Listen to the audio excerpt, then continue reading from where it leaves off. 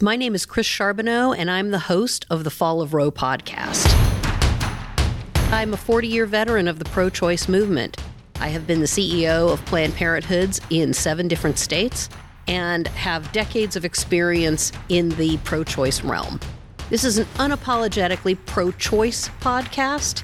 We are going to talk about the disaster that is the unfolding dismantling of the Roe standard across the United States, creating 50 states worth of patchwork laws, the danger that that poses to anyone of reproductive age and all of us who love them.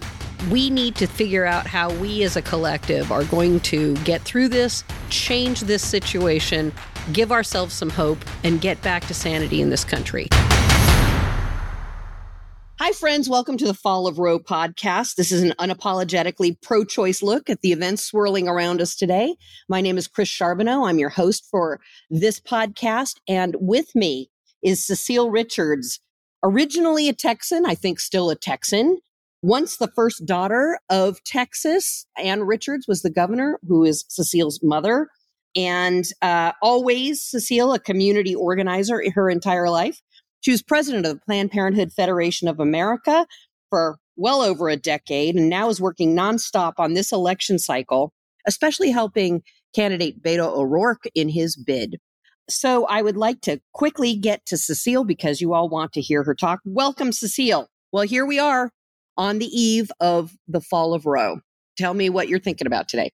Oh, Chris, God, I thought about you so many times because I feel like, like a few weeks ago, the world just changed. And even though you and I have been discussing this possibility for many, many years, and, through all our work at Planned Parenthood, always tried to prepare for this moment, I think there is a part of us that inside thought they really will not go this far. And I think this is, if it's just dawning on us, as I know we are seeing around the country, it is really now just dawning on people who are only now joining our program, figuring out that, in fact, when the Republicans say we're for overturning the right to safe and legal abortion, we're for ending Roe, they actually meant it.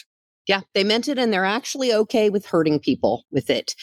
This morning, there's a Marist poll out with PBS and Marist and a few others that are saying 64% of Americans don't think Roe should be overturned, and making it clear that more Democrats are inspired to come to the polls to make sure that this doesn't wreak havoc than Republicans. And it's significant. It creates a big gap in the voter intention.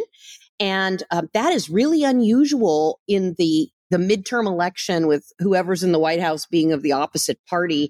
Usually in the case of a Democrat like Joe Biden being in the White House, that would give Republicans a big bump.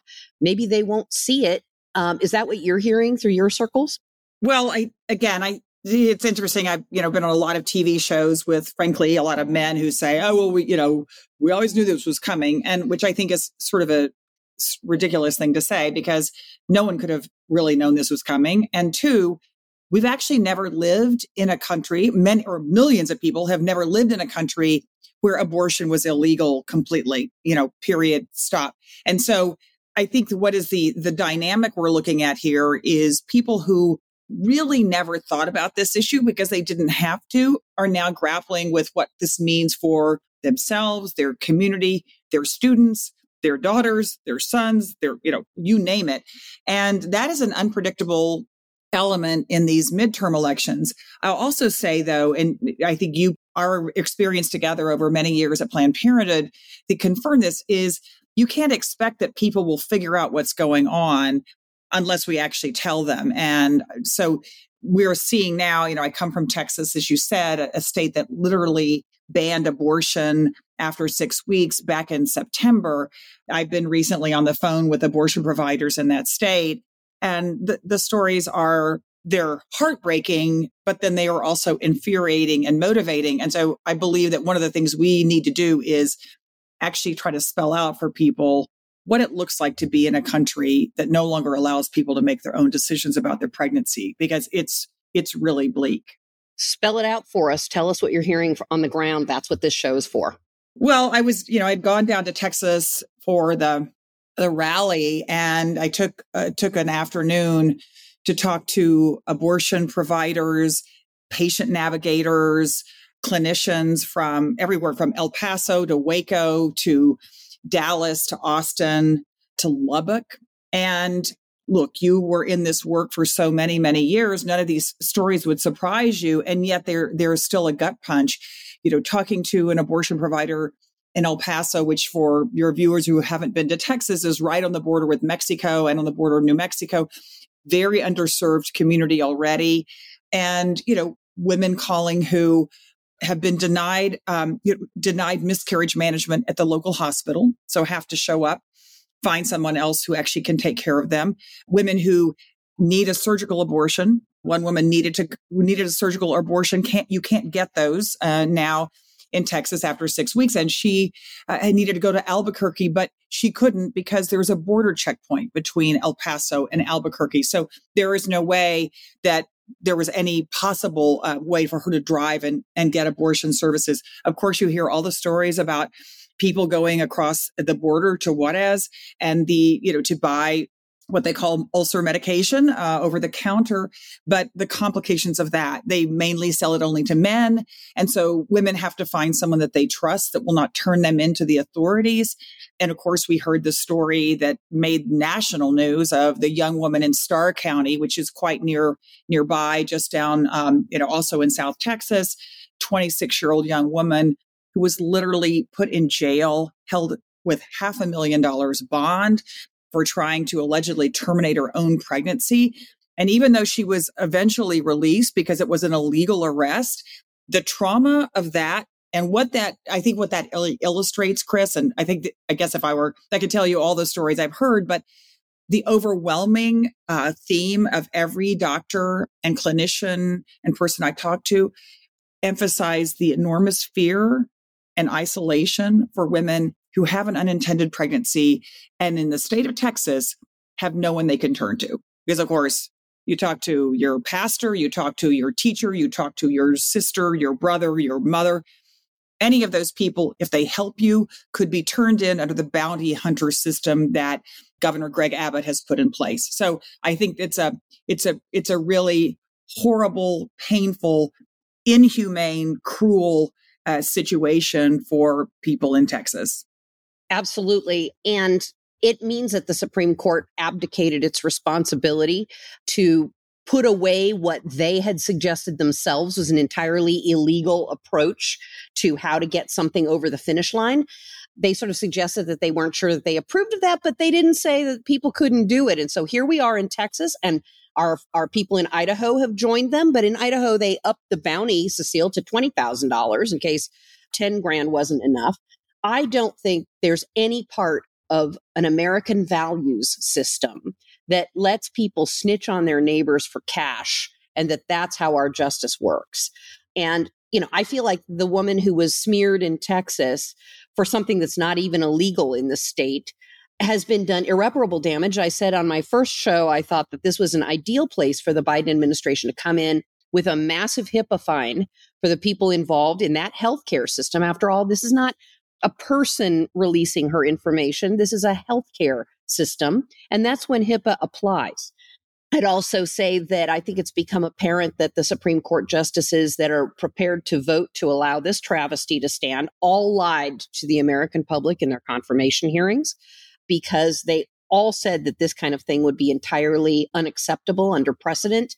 And yet here we are as a part of a 20 plus year project to get us exactly to this point. And I couldn't agree more, Cecile. It is cruel and unusual, designed to isolate women.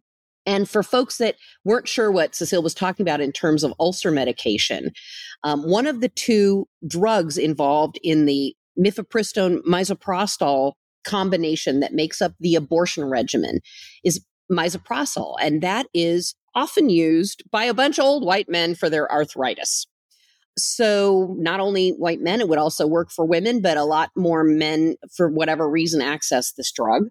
And therefore, it is available in all 50 states, and it is available in Mexico. And it actually, with a look at some of the research, can work alone without the other drug in the appropriate dosage to affect end of a pregnancy, and therefore is going to be highly sought after sort of on the gray market, let's say, as this goes forward.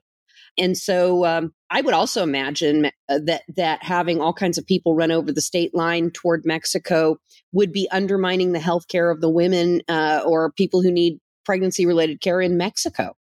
How do they handle something like the numbers of Americans that are going to fall out over the borders, both on the Canadian side and the Mexican side? Well, one other thing too, Chris, that came up last week when I was talking to the providers in El Paso is, of course, yes, medication abortion is such an important early option to terminate a pregnancy, safe, available, although the states like Texas are trying to make it unavailable completely to be sent to people in Texas, but it doesn't always work. And so, of course, the stories that we're hearing, and I'm sure you used to hear them at Planned Parenthood, are people are coming in who it didn't work. They now need a surgical abortion. And of course, your options in Texas right now are driving to, out of the state, driving to Colorado, driving to Mississippi, driving to New Mexico, Arizona. This, though, so just to sort of add a complexity to this, if in fact this Supreme Court decision comes down as the draft sort of suggests, a new law will go into effect in Texas, which outlaws all abortions. End of story. No 6 weeks, no nothing. And of course, it will also end abortions in many surrounding states. So the average drive time for someone who needs to, or a distance that someone would have to go, is a minimum of 1,000 miles round trip. And a lot of the women that we're talking about have never been out of the state of Texas. They've certainly never been on an airplane. A woman in Waco was telling me about, women piling all their family into a car and driving to Colorado, to access safe and legal abortion. So the challenge is, as someone said the other day, I thought this was really poignant. She's a kind of a navigator for patients in Austin. And she says, it's not just that travel is a challenge. For many people, it's an impossibility. Yeah. We saw that over and over again in Alaska when I was running the affiliate that ran Alaska. And people would come from the coastal communities into Anchorage for the first time in their lives. And then we would find out that they were over dates because they hadn't had pregnancies diagnosed before they were able to get it together to make that huge trip. And we'd say, now you have to go to Seattle. And they could not fathom that. They already had an airplane ride behind them. And once a session, we would find ourselves in a situation where someone would say, I'm stuck having a baby I don't want because I can't bring myself to go what they called outside of the state. And, it was a signal about the end of Roe for practical reasons for many people. And as you said, there are barriers in Texas that prevent people without certain kinds of papers from getting from one part of the state to the other. I didn't realize that until I was birding in Texas once, and the Immigration Service was a good 100 and some miles into the state, checking papers on the freeway.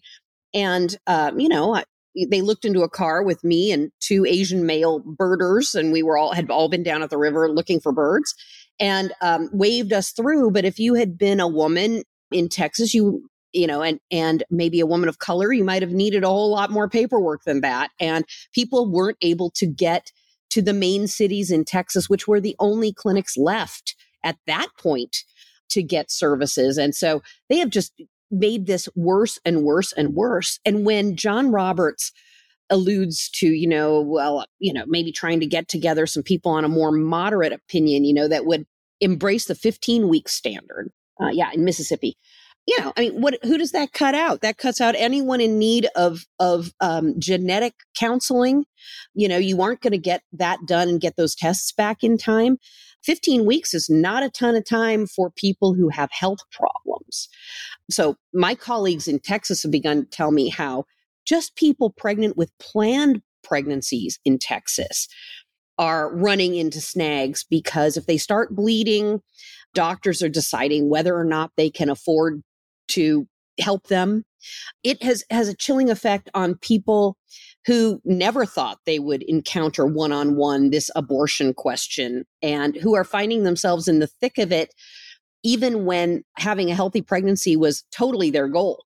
And so it creates a dangerous situation for every woman. And now we're seeing American corporations beginning to talk about how they're going to exfiltrate their key employees into safe states for healthcare. It's like, really, America, are we going to have this conversation about exfiltrating people without having the conversation about how this should not become policy? Well, like a couple of things. One is, is actually, you're right. We haven't even begun to really dig into the complexities of pregnancies, which we know are many. And I was just visiting with high risk OBGYN in Dallas, who said in the most apolitical way possible, she said, I actually don't think folks understand what this means now for doctors to be dealing with complex pregnancies and literally have the state telling you can't do anything to help your patient. So I think that's one element. I also want to emphasize that we know about this. We're following the news, but although even Chris, I'll say I'm following the news, but when you got 50 states and all these efforts to, pass this restriction, it's impossible even for the most dedicated person to follow. I'm losing track. Track. They're doing something so bizarre every day that it's unfathomable. We've got at least 25 of them trying to see who can race to the bottom faster. Right. And this came home to me when one of the women I spoke with last weekend was from Lubbock, Texas, which for those of you who don't have your Texas map handy, that's out in the middle of West Texas. And Texas Tech, big university there, great university. And, she said, a student comes in the other day for a pregnancy test, finds out she's pregnant, and then learns that you can't get an abortion in Lubbock, Texas, because it is literally they have passed a local ordinance that no abortions can happen in Lubbock, Texas. And this woman, and the clinician has to tell her, you're going to have to drive a minimum of 5 hours to get to New Mexico to terminate pregnancy. This is a young person who had no idea this is happening until she needed the services. And so we have to do a better job, Chris, of helping people understand, to me, three things. One, what's happened and what's happening, and particularly as these states, we sort of see this cascading series of states ban abortion post Supreme Court decision. Second, what are the implications? What does it look like for folks who live in these states and soon to be coming to a theater near you? And number three, and most importantly, perhaps, is who did it to you? Because as long as we're focused on the Supreme Court, and we could talk about that, and look, I agree with you. They lied to the American people. They lied to the United States Senate. But those people are there for a reason. And the legislation that they're all looking at was passed by the Republican Party. This was not something that just sort of like dropped out of the sky. This has been the mission of the Republican Party for decades.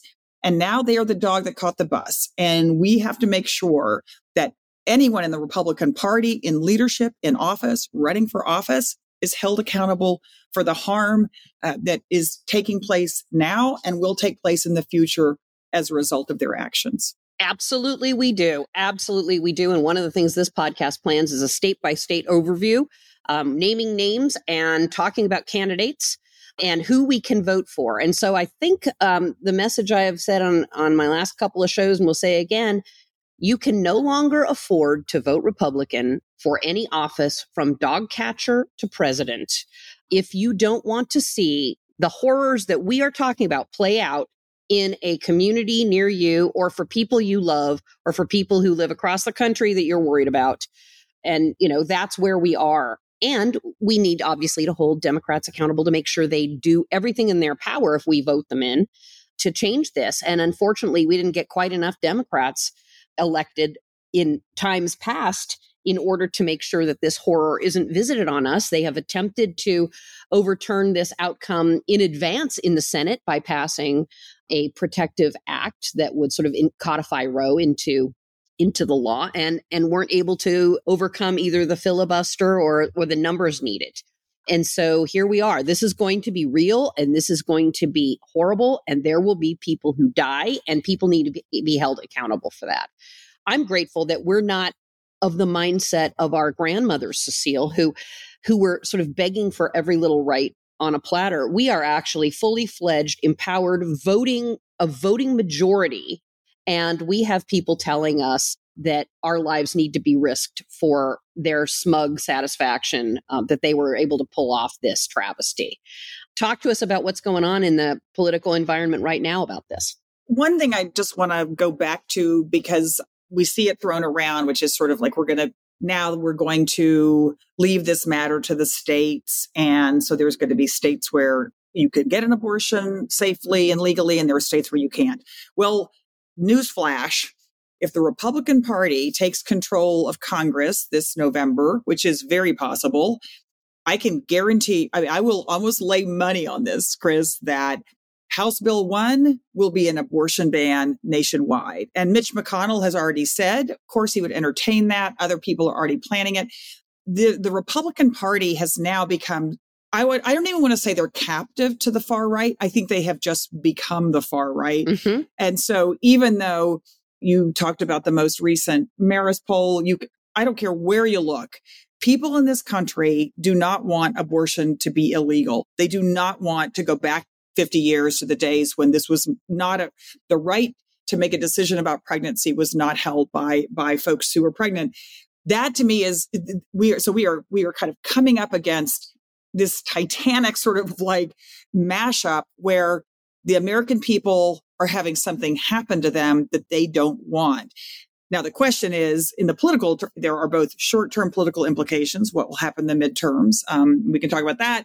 But this is going to be a long-haul fight, Chris. Even if we were able to hold on to the Senate, which is really what I'm focused on right now, is holding the United States Senate, maybe even picking up a vote or two, that at least would prevent us from immediately facing a national abortion ban. But it's only a matter of time because the Republican Party has not yet, I believe, felt the wrath of the American voters. And until they do, they will operate with impunity. And as you said, many of these states, because they are trying to, outdo each other, it is a race to the bottom, frankly, on women. And, this desire to put government in charge of such a personal decision. It's not unbelievable because, as you said, we have been preparing for this for decades, but that we are actually here and that people are dumb enough to take this hit for our country, knowing many of them what the outcomes will be, is unforgivable. None of those people deserve public office. And there can't be any compromise voting anymore, like, oh, but I like them so much on, name tax benefit A. We're talking about whether America, the experiment, continues or not, and whether we believe in the whole personhood of, women and people of color and, the whole justice idea of what America could be in its greatest form goes right out the window if we go back on this. So this is not a single issue. This is a whole set of issues all together that need to be taken care of once and for all. And I point to the example of Republican, make no mistake, Republican Marsha Blackburn of Tennessee, who no sooner did this come out, cast doubt on the right to use birth control for women. We are not at the end of this fight. This is sort of the middle. If you can't control a woman's reproductive health through her entire life, or anyone with a uterus, let's say girls and anyone who has the capability of reproducing, if you can't control that, then you don't control them. And this has been a project about controlling us all along. And if anyone thinks that Mitch McConnell wouldn't find a carve out to the filibuster if he had 51 or 52 Senate votes in order to pass this bill, then you haven't been paying any attention. And so, he would dump the filibuster in 20 seconds, either in part or in whole, in order to pass a nationwide abortion ban. That means no abortions in California, no abortions in New York, no abortions in Washington State, any of the places where we think of ourselves as blue and a little bit safe. Give it up. This is a long siege. They have been at it for 40 years. If you think they're going to quit on the eve of their victory, think again, my friends. Well, can I say something about that? Because I actually think this is, I've seen this play out in Texas over the last, few decades, where it was interesting. Back in the day, folks like Karl Rove in Texas thought, well, we're just going to kind of invite these folks in. We're going to throw them some red meat, and that way they'll come out and vote. And, here we are years later. Now they've taken over the party. And as you know, once they're inside, you got to feed the beast. And so as we saw in Texas, it wasn't that we just, oh, okay, we'll ban all abortion and now we can move on to the energy grid or, improving our public schools. No, now what they're going after is transgender children in the state of Texas. And as I'm sure you've seen, now they are talking about all the kinds of birth control that the Republicans don't like that they also want to ban. So as you're saying, this is the tip of the iceberg. I look at all the other important work that needs to happen in this country, this ending of voting rights, which we're seeing painfully play out in Texas, all kinds of civil rights, LGBTQ rights, as you said, birth control. We're just the first step in the barrel. And if people don't understand that this is part of an overall assault on our democracy, for one, which is, of course, what the entire Donald Trump, stolen election fabrication is about. But it is really about, are we going to become a country, an autocratic country where no one can make their own decisions? And in fact, you are essentially beholden to the state. Because you look at, this is, I don't know, Chris, just one other thing. I just feel like I have to get in here because it really, the question to me that I think the press and the polling and the pundits get this wrong. The question isn't how you feel about abortion for the American people, because people have, as you and I know, deeply personal feelings. That is everyone's right. The question is not that. The question is, do you want government to make decisions about everyone's pregnancy?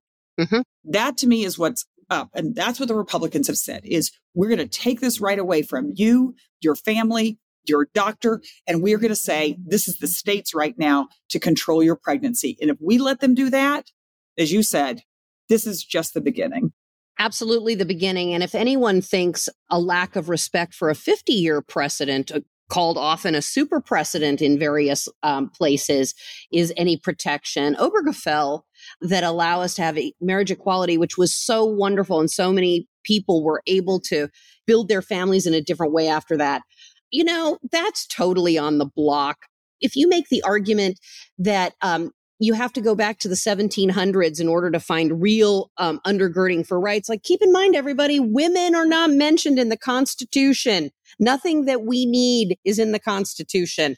That wasn't who was writing the Constitution at the time. And so, this is dangerous on so many levels that it's really difficult to even wrap our arms around how much attention we all need to be paying now. I mean, I think if Cecile and I can illustrate anything, it's like, be afraid right now and do everything in your power to prevent where we are. So you do a whole lot of traveling around the country, and you're not only hearing about Texas, you're hearing about these stories from everywhere, getting besieged from all over the place. What do you think it's important for this audience, who are probably very deeply into this issue, to know? And what do you think we can all be doing to help spread the word to other people? Well, yes. I mean, I have my list of 5 things, as I always do, like the things you're supposed to do. Mm-hmm. But I guess first, obviously, we have to take care of people. And I think a lot about the folks who are on the front lines right now of, again, many of my friends in Texas trying to navigate the world for a person who's just trying to figure out how she can go get a legal abortion in this country. And so I think supporting organizations that are doing that work, supporting abortion funds that are helping people pay for things they never imagined they were going to have to pay for. I mean, as you can, many of these folks are having to fly on an airplane for the first time in their lives. And so I do think it's really important to take care of people. I also think it's important, as you know, Chris, to tell your story. And, I had an abortion. I try to talk about it as much as I can, because when 1 in 4 women in this country have had an abortion, that's a lot of people. And I just think anything we can do to make people understand that this is part of our lives. And there is not anyone who doesn't have some relationship or experience with someone who has had an abortion. And I think it's important that we say that, so that it's not this sort of, behind the, back in the alley kind of conversation. Third, do more than you've ever done, and do stuff that makes you scared. I don't care whether that's going to a march. I don't care if that's chaining yourself to, a legislator's desk, writing someone, calling your elected officials. we have to turn the volume up. And that requires also being knowledgeable about what's happening. So your podcast and other news sources are really important for people. And then obviously voting, critical. And we've got a big midterm coming up, but we can't wait until the vote happens, right? We can't, I saw someone tweeted the other day, there's a friend of mine, but she tweeted, she's like, don't be angry, vote. But I was like, well, don't just vote, be angry, right? We can do more than one thing. Sure. But I will vote when the time comes up. In the meantime, candidates to be giving to, you got to be screaming everywhere you go. Yeah. Yeah. Right. I mean, last weekend, I went down to Austin, which is my hometown, and really with very little notice, 10,000 people showed up at the Austin Capitol. And that to me, that matters. Is like these justices, these folks that are candidates, folks that are on the Supreme Court or anywhere, they need to see that this is not something that people are going to just take and move on. But the other thing I've been thinking about a lot, Chris, and I know that, from all your years of work, and one thing we really kind of valued and I think loved and animated a lot of our energy was young people. I know in Washington State, I mean, I remember young people I met there with you. I remember people in Hawaii and in Alaska. Yep. But I was just down in, I've been in the South a lot, and there are young women that are like, I think of this young woman, Tyler Harden, who's she lives in Jackson, Mississippi. And she's literally in the face of all this, she's running a canvas, a door-to-door canvas with volunteers and some paid organizers, talking to people in Mississippi about what's happening. People who have no idea there's a Supreme Court case coming, right? And she's organizing folks in Mississippi who are appalled to find out that the Republican governor and the Republican legislature has done this. Another woman, I was just actually at a retirement party for a mutual friend of ours in Florida, and this young woman, Chriselle Bailey, gets up, who of course turned out was an early Planned. She was I think went to a pizza party on her campus that Planned Parenthood had sponsored. Mm-hmm. And she said, I came for the free pizza and I stayed for the sex education. And now, of course, she's graduated, and Chriselle is doing community fairs around the state of Florida, giving people vital information about sex, about reproductive health care access, and also going to Tallahassee and organizing people to fight against what's happening in her state. So I guess part of this is, I think for older women like myself, this is an issue that I've fought on my whole life, but where the energy and where the leadership is going to come as well is from young people who just lost a right that they never even knew could be taken from them.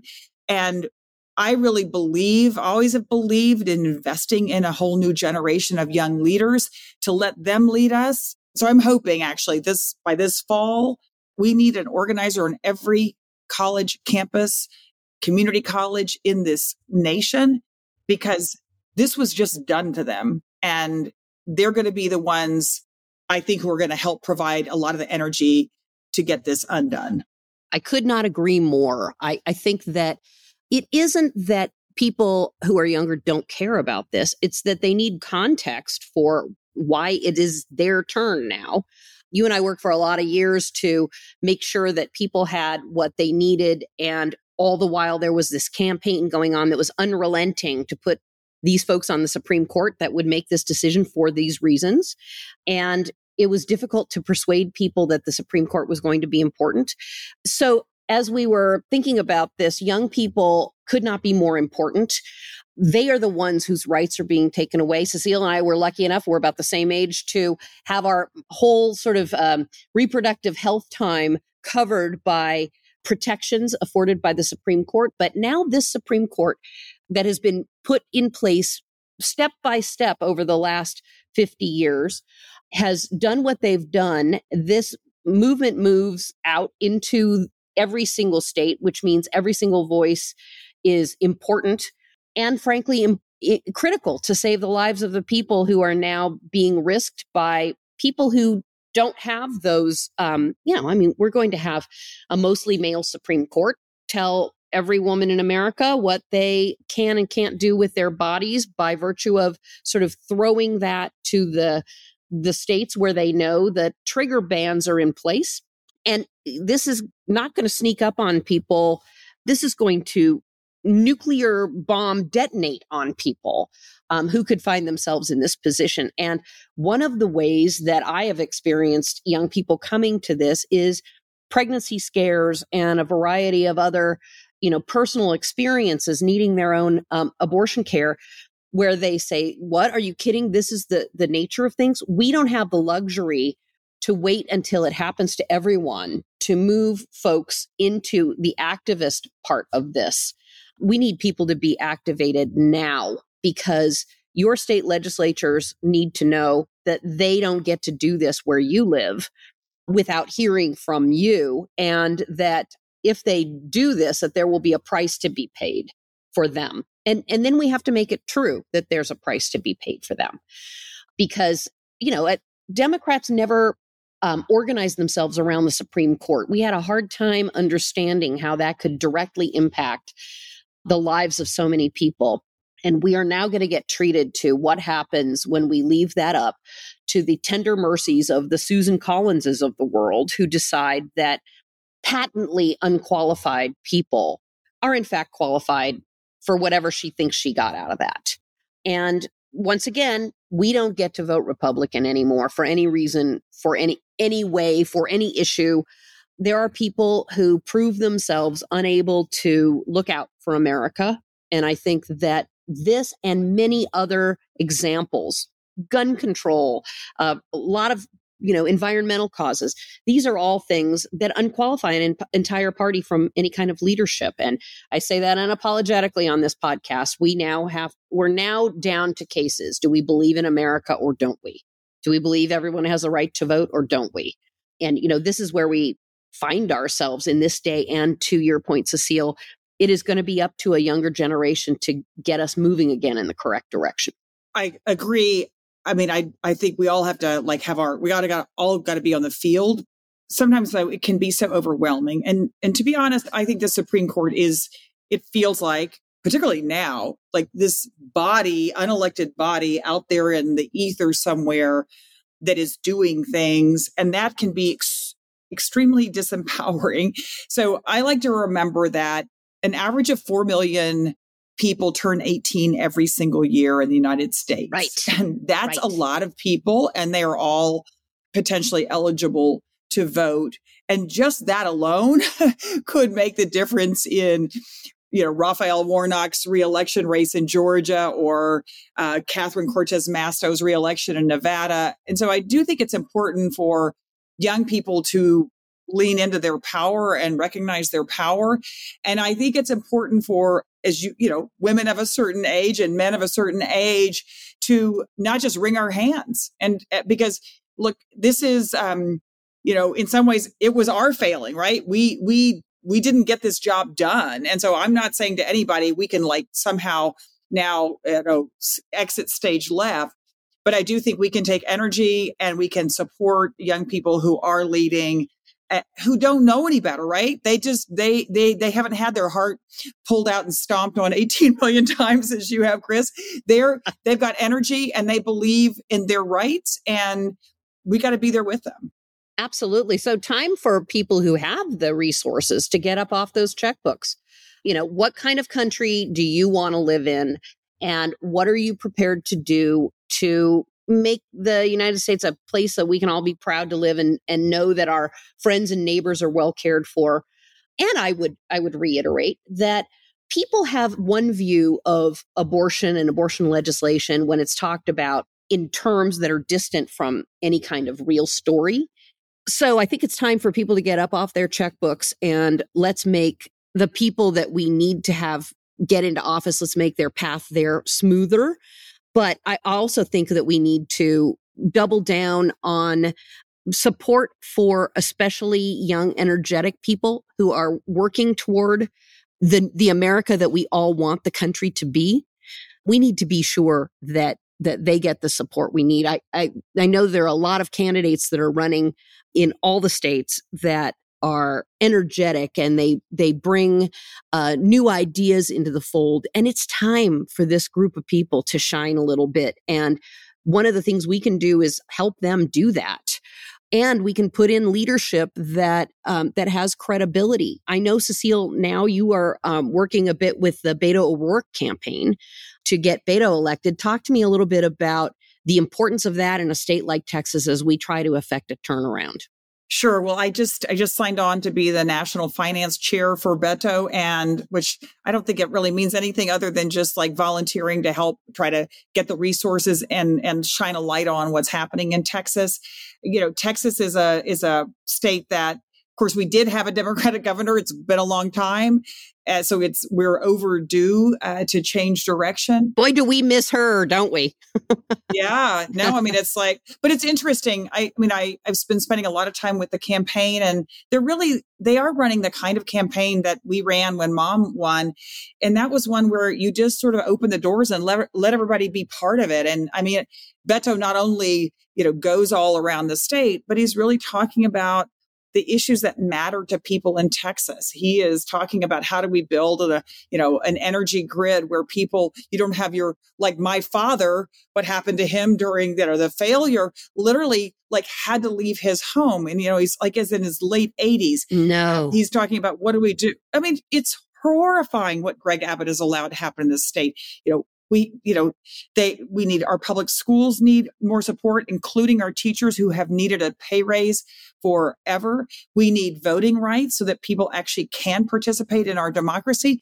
And Beto has been 100% in the forefront of talking about the fact that reproductive access, healthcare access for people in the state is essential, and really illustrating how far, to the extreme Greg Abbott and the Republican Party in Texas has gone, making us really the poster child of everything bad that can happen when the wrong people are in government. So look, it's a competitive race. It's a grassroots race. It's one where I believe Beto has a vision for the future. Greg Abbott does not. All he's spending his time doing is trying to take away abortion rights, basically ban books in schools, go after transgender children and their families, and make politics about our border. He has no idea how to build the kind of future that we need. The cruelty toward trans kids, I will admit, really caught me by surprise. And the absolute hypocrisy of people who never for one moment supported women's athletics, going after children who want to just be a part of a team in a school, I found astounding. It isn't like there's that much real money in professional women's athletics, that what we need to do is make sure that the handful of trans kids that want to compete at any kind of level don't get a chance to do it. And we think that's what? Some sort of feminist justice? Let's just call that what it is. Yeah, I mean, look, this is a classic sort of Republican Party distraction technique, which is if I start talking about extreme, like wild things, then no one will pay attention to the fact that our public schools are failing, that our healthcare system is one of the, most unaffordable, more uninsured people, some of the highest rates of maternal mortality in the country, and on and on and on. It is a classic sort of bait and switch. And that is what's happening. But I'll tell you, I was on a call the other night with folks from Texas, and this mother was on the call, and she said, I've moved here from Florida. She said, I love my job. I'm so happy here. I feel like this state is just really what I needed. She said, my son's in high school and he's gay, and I just worried that we're going to have to move, and I don't want to move because I really love living here. And so does my son. But to hear a story like that in 2022 in the state of Texas just makes me want to weep. And then, of course, it makes me want to just go out and knock some heads and get people to vote, because that is not the Texas I grew up in. That is not the Texas that people move to. And we cannot allow this extreme right-wing Republican Party leadership to take this state down. And so, again, I guess getting back to it, why, there's a lot of things we can do in Texas around abortion. We can support people who are providing help, helping folks navigate the system, get them the care we need. But ultimately, this is about politics. and political power. And we've got to reassert our right as a majority of this country to say we are not going to go back 50 years when it comes to abortion rights. Absolutely. And these culture warrior issues that they lean on over and over again, I mean, they obviously have real impact in terms of the lives of anyone with a uterus or the kid who wants to play on the team that doesn't fit the traditional mold. But it is distraction from the fact that, Governor Abbott oversees a grid that's failing, that he took the state out of the rest of the organization that the rest of the states all have together about power sharing. And, it's sort of like, when do we punish that kind of incompetence? Right. I mean, I think one thing, and it's interesting, I was on the phone earlier today with a colleague who's been really working with the corporate world. And Texas is a fascinating place, particularly Austin, where it's enormous job growth, so many national, international companies locating there.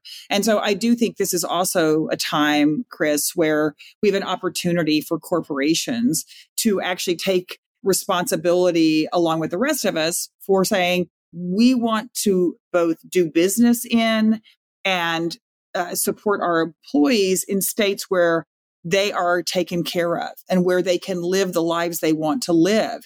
And that is their responsibility as a good business partner to say, when politics and right-wing politics is keeping us from operating and being a successful business because people don't want to come and work here, they don't want to move to the state of Texas because of whether it's their own situation or their kids.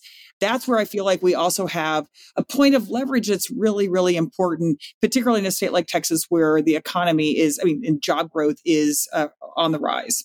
I feel like that's an absolutely key point, Cecile. I mean, when you have company after company on the front page of the paper announcing that they will travel people out of the states where they do business in order to get basic health care, what does that mean? And wouldn't that have a chilling effect on companies that want to set up their headquarters in these states for other reasons, economic, or they have the resources that are needed in one way or the other? These are wonderful and beautiful states with leadership that are failing the basic test of competent governance, which is you make your state better and better and better for the people who live there. You don't create hurdle after hurdle after hurdle for life, liberty, and the pursuit of happiness. And that we have people, deliberately inflicting this pain on their state. It can't go unanswered. Well, again, I think to your point, earlier in this podcast is like, why should someone have to leave the state to get access to legal health care? I mean, that's what's incredible. And whether it's a student on a college campus, whether it's someone who's got a job that they can't put at risk, or whether it's a mother who, as we know, the majority of people who seek access to abortion, they're already parents. And the thought that you're going to somehow leave your kids at home with someone else or try to manage that because you have to leave the state. And I don't care whether you work at a minimum wage job or you're a corporate executive. This is not right. And again, we haven't talked about this, but it'll maybe for another podcast, like the people, of course, that are bearing the brunt of this right now in the state of Texas are women with low incomes, women who live in rural, small town Texas who don't have the resources and the access to even patient navigators, Black women, brown women, women who have the least access to healthcare in the state of Texas. And of course, young people who, as we've talked about, are just waking up to the fact that the state, the government, the Republican Party has now taken away a right that they thought they had. Yeah. Shocking realities. And even though you and I have prepared for decades about it, I still wake up with a pit in my stomach about what this means. We wrote plans about what to do about this, and they were all inadequate because they were all incredibly difficult to implement, and they cost a fortune to implement. And I was thinking about, how am I going to live with it? I can't think of something that makes sure that nobody dies. And there was no plan we could invent where we could ensure that nobody died. And, all of this is a voluntary decision by people who are deciding that that's what they want to do. And I think it's unforgivable. And we need to be very consequential with folks that that make those decisions. And, and we need to count up the injury of this so that we can turn this around with due dispatch, because we know, like all prohibition, it fails. This will also fail. The only question is who will be hurt in between now and the time that it fails and it's acknowledged that it fails and we put the country back on its right tracks. One thing you did say, which I think is so important, again, repetition is our friend here because I think we can't say it enough. It is not that abortion doesn't exist after it's made illegal. Abortion has always existed.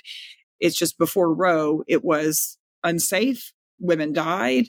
So that's what's going to happen again. And that is why just the rhetoric of the right, the rhetoric of the Republican Party just makes me want to throw a brick sometimes because, all this talk about we're somehow not going to, we're going to end abortion in our time. It's not true. What we can do as a people is make sure that everybody has the health care they need to get, good sex education, counseling about, how you get pregnant, what you can do, what kind of birth control, making sure it's affordable or making sure it's free, right? These are the things that we can do as a country. And then making sure that people have access to safe and legal abortion, that regardless of income and geography.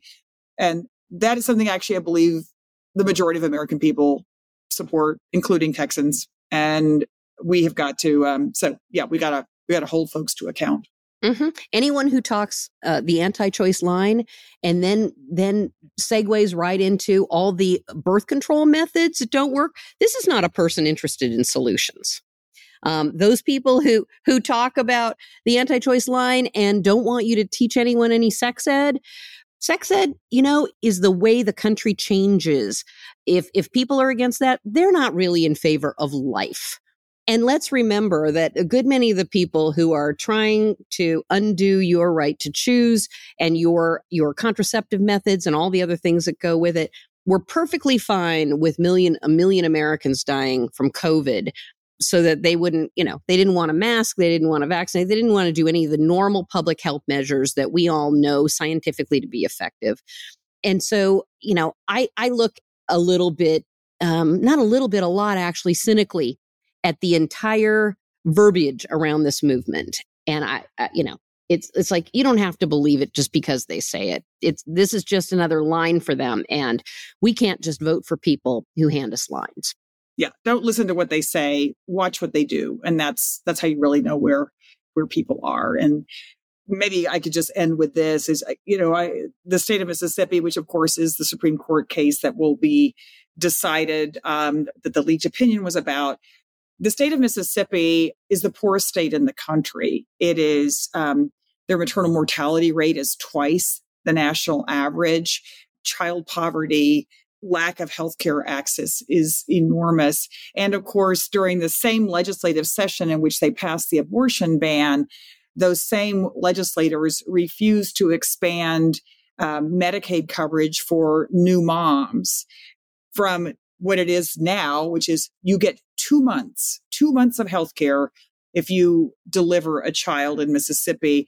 And the proposal had been to extend that for a year, and they voted that down. So don't tell me these folks care about babies, care about women. They don't. They care about politics, and that's all this is about. And I think we have to do more to point out that the same people who are voting to ban abortion have done everything in their power to keep people from having affordable healthcare access, to addressing maternal mortality rates, to addressing the programs that help alleviate poverty among children and families. So they just can't have it both ways.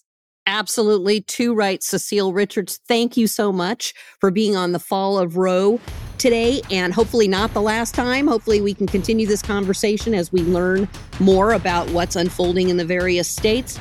Cecile Richards, thank you very much for being on. Thank you all, friends, for listening. Wonderful to catch up, and we need to make sure that this isn't the world we all live in, and let's all do it together. Thank you all so much for listening today. Thank you for listening, friends. This is Chris Charbonneau. It's been my pleasure to host this broadcast for you today. And if you'd like to hear more, please subscribe on Apple Podcasts or Google Podcasts and give us a 5-star review. If you'd like to connect with me in some way, please go to fallofroe.com for information. Thank you.